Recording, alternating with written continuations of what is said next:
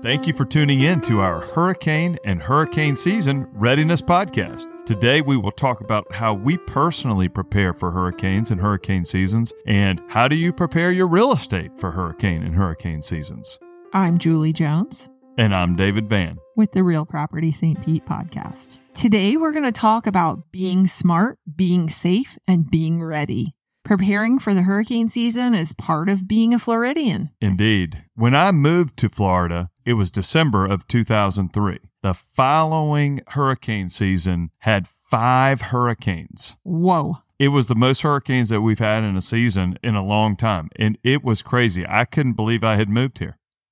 You were like, what have I done? Yes. Well, it's funny because many people do become anxious when hurricane season approaches, or even when just hurricane season is looming on the horizon. Last year, we had a pretty active storm season and some pretty devastating damage in Florida that was very close to home. And we talked in a prior podcast about your experience going down to South Florida and what you saw and what kind of things were happening and your hurricane relief efforts. And that was wonderful. Most Floridians know hurricane season begins every year on June 1st. And it's past June 1st. And it ends on November 30th, with the peak season stretching from August to October every year.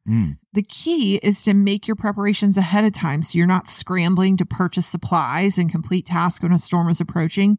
And then supplies can sometimes be difficult to locate. It can sound funny to prepare early, but I actually had several clients last year who reached out on social media saying they didn't even have a cooler. Right. You know, there's some things that have to be done at the last minute, like gassing up your car. But there's other things like cleaning up your landscape and trimming back your trees, things like that. You know, you don't want to be in the throes of trying to evacuate and suddenly taking on a landscape project.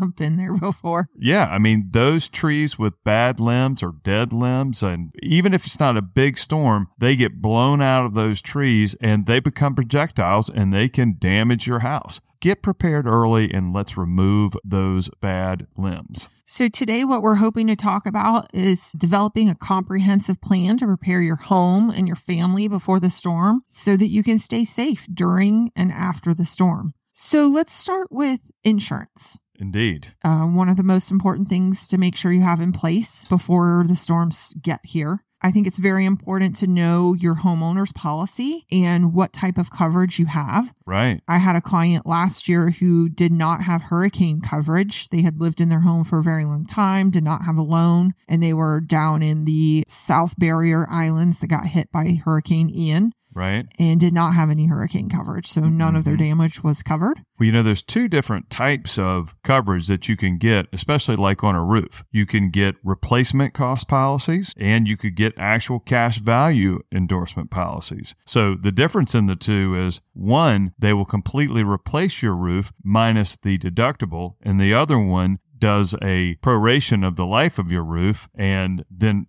gives you an amortized value on what's left of the life of your roof. So that one's not as good as a full replacement policy. It'd be good to check out the endorsements on your homeowner's insurance page to see which one you have and do you want to move up to the full replacement value. And if you're not sure upon reviewing your policy, usually your insurance agent is very happy to go over that coverage with you. So give them a call. Definitely. They are a resource and they should be the first call you make on that subject. It's important to know that your homeowner's insurance policy does not typically provide flood coverage. Flood coverage protects your home from damage that results from rising water caused by heavy or prolonged rain, coastal storm surges, or blocked storm drains, which we do experience in our local community. That is a huge preparation part, too, about that block drainage. You know, I was looking at an article today that talked about one of the big preparedness things that you can do is to make sure that your gutters are cleared and that the drains are cleared. And, you know, doing that in advance of the storm coming, the same as like your landscape issues. I mean, those are some things that can be done now in June where the weather's warm, clear out the drains, clear out your gutters. And if you have any kind of creeks or drainage area around you that you want the water to flow through, make sure that that area is free and clear so that it can flow the water away from your property. That's a great point. I have seen issues with these gutters not draining correctly and even in a regular rainstorm, if the gutters aren't working correctly and going down the downspouts and moving water away from your house, they're causing damage to the foundation of your house. This is even much worse when it's a hurricane. So take care of that part of your house. Well, it's funny because also in our particular area, fall is not the time when the leaves actually drop off the trees. The oak trees tend to shed in the spring. I recently had one of my rental property gutters cleaned, and the guy who cleaned them out said they were so clogged and growing trees out of them. So after spring is really a good time to set your calendar to have the gutters cleaned and make sure they're flowing properly. Right, down that downspouts and out away from the house, and make sure that it can handle that water. And so in terms of hurricane readiness, I mean, that's a great thing to do when the storm's not around. It's not in the box. There's no storm in the box. Do we want to talk about the box? Yeah, I think we should talk about the box. What is this box you're referring to? That means that anytime there is a disturbance in the Gulf, whether that be a tropical storm or a hurricane or Cat 1 or whatever the status any category.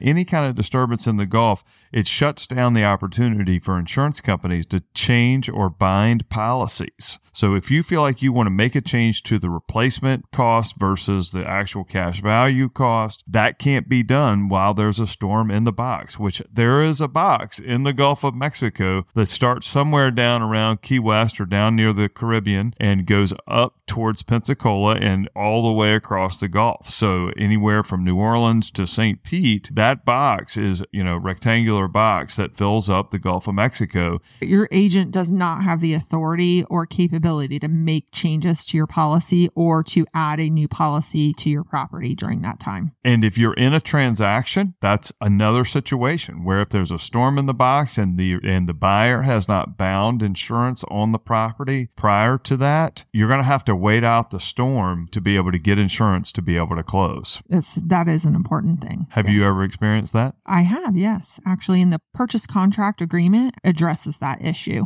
and has an obligation for both the buyer and seller to agree to extend closing. So next on documents, gather your documents together. In today's world, it's really easy to scan your policy. And so to me, instead of lugging that around with you, it could be a really great asset to have your insurance policy scanned and saved in a folder online in Dropbox or some other place that you can access from a remote location. Some insurance agencies actually have an app as well that has all of your insurance information in it. So get the app as well.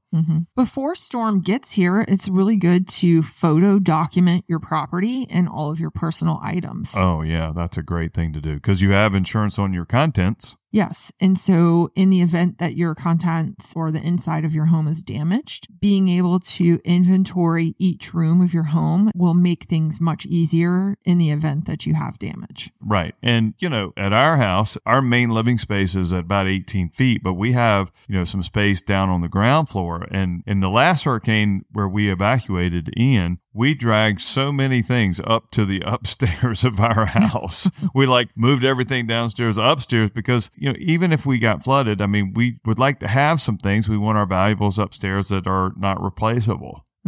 I had many friends who live in a more coastal location bring their treasures and photo albums over to my house. My living room was stacked full of personal items from friends. You're very kind to house their items high and dry at your house. Yeah, I could sit on the couch, but the rest of the room was full, so I can relate.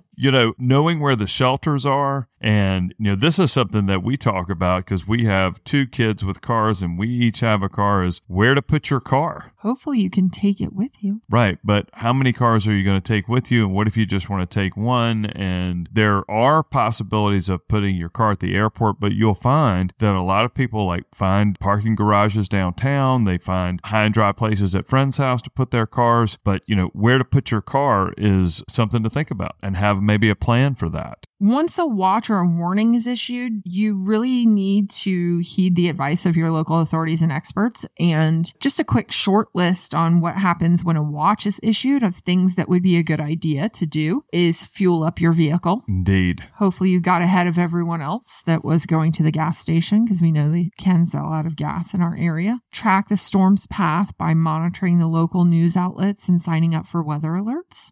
That would be a good time to install any hurricane panel shutters that you have and secure your windows and door openings. Make sure you have cash. Finish purchasing any last-minute supplies that you might need if power is out or water services are not available. And identify a safe room in your home in the event the structure is compromised or the storm comes to your particular area. And if you're in an evacuation zone, begin making inquiries to where the shelters are or where you're going to go. Indeed. And remember what we always say, you can hide from wind, but you have to run from flood. One of the other things when an actual storm warning is issued is a good time to bring in all your patio furniture, grills, and potted plants. Last year, I made some extra room in my garage to bring everything inside and put it inside the garage. But I feel like that's something that you could do early. Clean out any garage or other secure location where your outdoor patio furniture and other things can be stored, plants that can fly away.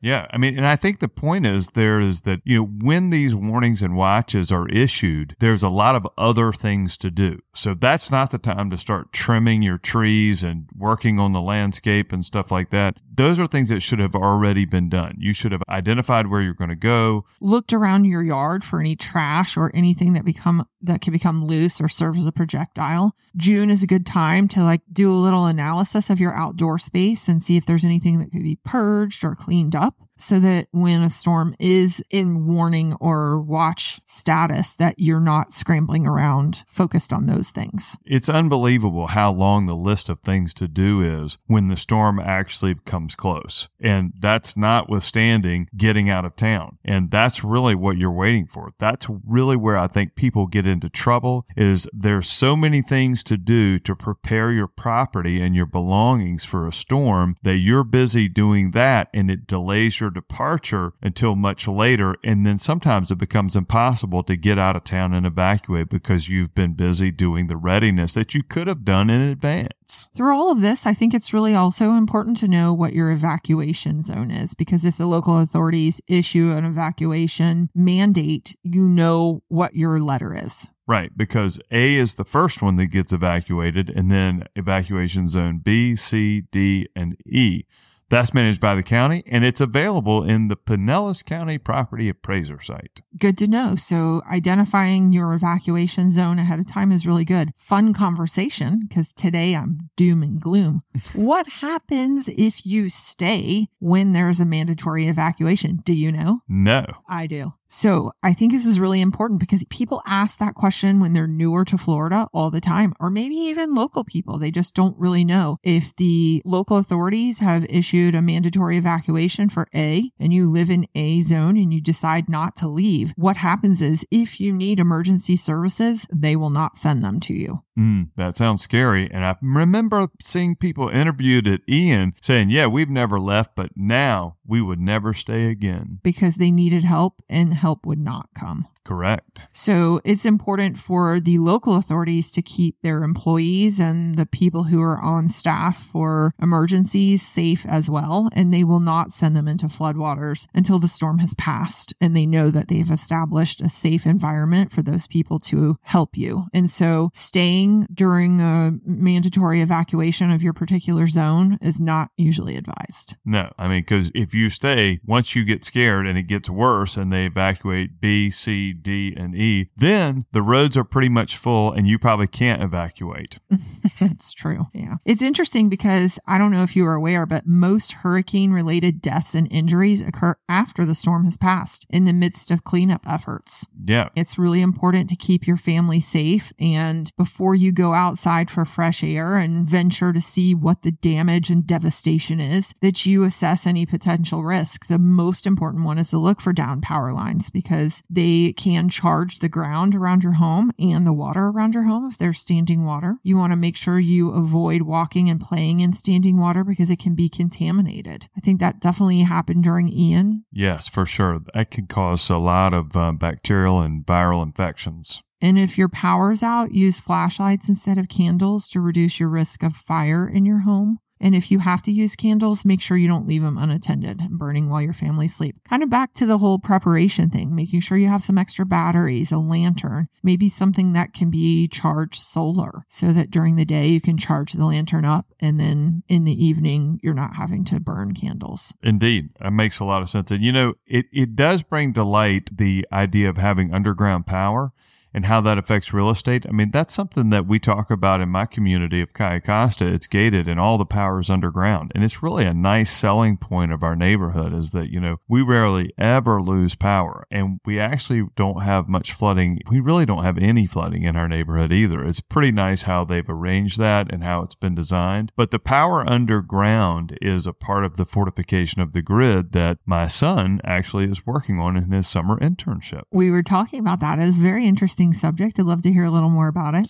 Right. So he is an electrical engineer at the University of Florida. And this summer he has an internship where he's learning how to locate all of the transformers and switchgear and the things, all of the equipment that is up on the power lines underground. And he's working, the company that he works for is contracted by TECO in Tampa to find ways to fortify the grid and move all the power underground for the city of Tampa. In fact, they have a 10-year plan to have all power underground in the county of Hillsborough. That's pretty exciting. It is exciting, and it's a great project, and it will help our community come back to life after a storm more quickly. Are you obligated to put up plywood or shutters on your house during a hurricane? I mean, what if you run out of time and you don't have time to do it, or the pieces don't work right, or the storm is approaching fast and you don't do it and you evacuate and your house gets damaged? I think those are two different questions, though. Okay, what's the questions? So should you put up plywood? Right. And if you don't have hurricane-rated windows, I think if the storm is anticipated to be extreme and you're going to leave, why would you need to do that? But if you're going to stay, there's some advantages because what did you learn? Well, one of the things that's a big advantage is safety because if, you have windows that break and there's glass flying, I mean, it's a definite safety issue for the people who are in the house. So putting the plywood also helps wind-borne debris like a tree limb from flying through at 100 miles an hour. Right. So the question is, I mean, is it really a human safety issue or is it an insurance issue where if you don't put them up, they won't pay? I don't think that's the case. I would agree, except for it might not be the case if you have a hurricane credit for hurricane shutters on your home. So, for instance, last year, I live in a house that has hurricane windows, and I have a very small yard and very little outdoor things. And so my prep was fast. I had cleaned my garage out ahead of time, well in advance, and just pulled my patio furniture in. And in the meantime, I'm watching my neighbors on either side of me who have hurricane shutters that they have to put up because their windows are not hurricane rated, sweating their asses off. Yeah, it's not cool that time of year. Putting the second story on ladder shutters up. Talk about human safety. And it took them all day, if not 2 days in a row, to get all those shutters installed. No doubt. I mean, that is tough stuff. And sometimes I recommend to people, I'd put some hurricane windows upstairs. Downstairs you can get to. That's a good point. Right. Very good point. Yes. So I think let's kind of transition here and talk about fraud and how you can protect yourself from fraud. After a storm, there's definitely opportunists who visit affected areas with the hopes of cashing in on the misfortune of others and taking advantage of them. And I think it's important to be aware of this and maybe some signs to look out for fraud. Many homeowners have their guard down. It's emotional. It does take a toll on you. And there's some very easy signs that can help avoid fraudulent contractors that may go unnoticed. And some of those to look out for are someone who comes and knocks on your door and tells you about damage that you didn't actually know about. That's one sign. Someone who's promising something for nothing, like a free roof or a free kitchen remodel along with repairs for the damage. Sounds dicey. Nothing comes for free. Someone who claims the damage is greater than it clearly is, and or the dollar amount to repair the home seems very unusually high or unreasonable. Not surprising. And permanent repairs can begin before your insurance carrier is notified or allowed to inspect the damage. It's really important that you have an adjuster come out from your insurance company before you start doing anything other than protecting your home from more damage. Like tarps, things to keep the water out, just trying to secure the home. Exactly. And I think that's why, having an app on your phone or scanning your insurance documents ahead of time can be very beneficial so you can report any damage or claim to your insurance company right away. That's right. I mean, having that stuff at your fingertips, that's the main reason for that. I actually have a tarp in part of my hurricane preparedness package. Me too. And any other tools that you might need or think that you would need, maybe a hammer. What else would you have in yours? You may want to have some tape, some duct tape, some scissors, a utility knife, a screwdriver, a wrench. I mean, things like that. I mean, just an example of tools, and then maybe a drill. If you have a cordless drill, you want that, and the charger and the extra batteries. That's a really great kit. Another really great supply is either sandbags or just bags of topsoil, bags of dirt that are already packaged that you can buy from Lowe's or Home Depot. Last year, when we were in the storm season, there was a storm in the box, and everybody was in a line that had 30 or 50 or 100 cars trying to get sandbags. Well, I mean, that was something, but we went to Home Depot and we bought some potting soil bags. And we didn't need that many bags, but we needed a few. And then we just kept the potting soil bags in the garage until this season, and we now still have the potting soil. So when we need to sandbag a couple of doors that are on the lower level of our house, we have them available and you can reuse them, and they're in plastic bags and they don't go bad. That's a pretty creative resource, David. Yes, I highly recommend that. The potting soil is about $2 or $3 per bag, and you don't have to wait 2 or 3 hours to get through the sandbag line. It can be pretty long here. It's ridiculous. So the last thing is evacuating. Right. Where are you going to go? And how are you going to get there? And who are you going to take with you? And if you have pets, I think it's very important to plan ahead, making sure that you have a pet carrier for each of them that's big enough in size that they could stay in overnight. How far away do you want to go when it's time to evacuate? It's funny because several times I've evacuated into the path of the storm. Right. That's a fact. So taking a look at it, choosing a destination that's either, near family or friends, or is an 8-hour drive away. I mean, there are some things that I think with our experiences, you can sort of pick a location and a destination that's highly unlikely. I mean, how many times have people evacuated to Orlando from St. Pete and the storm just goes in down in Charlotte Harbor or down in Fort Myers, and it comes right up and goes right through Orlando? That's happened many times, hasn't it? It has. It happened to me in 2004. And it happened to me in about 8 years ago. We went to Jacksonville, and man, I mean, Jacksonville completely really flooded. And we were staying with some friends, and we stayed and helped out, but then they were like, you guys probably should go somewhere else. And we did, because they were in a crisis. We helped out the best we could, and then we hit the road and went back to St. Pete, where there was no damage and no issues.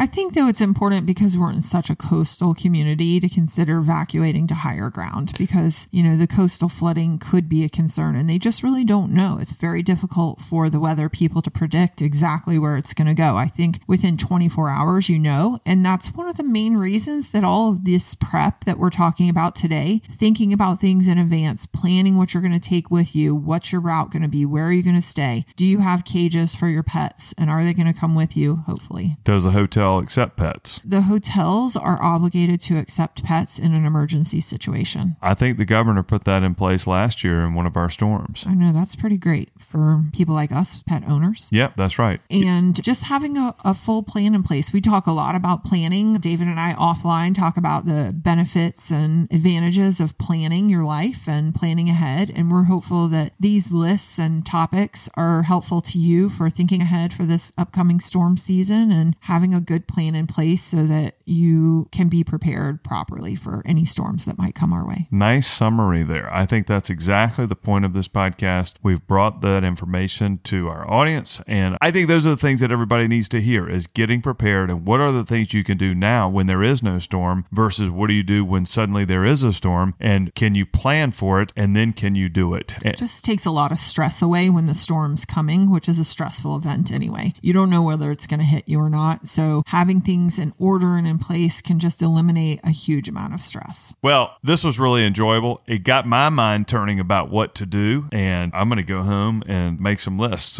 which I know my wife will enjoy because she's the main list maker, not me. We hope this was helpful today. Thank you so much for listening. We hope you're more prepared for our upcoming Hurricane 2023 storm season. Right. That was fun for us. We enjoyed sharing and going over that stuff and doing the research, and thanks for being a part of it. I'm Julie Jones. And I'm David Bam with Real Property St. Pete Podcast and RE/MAX Metro.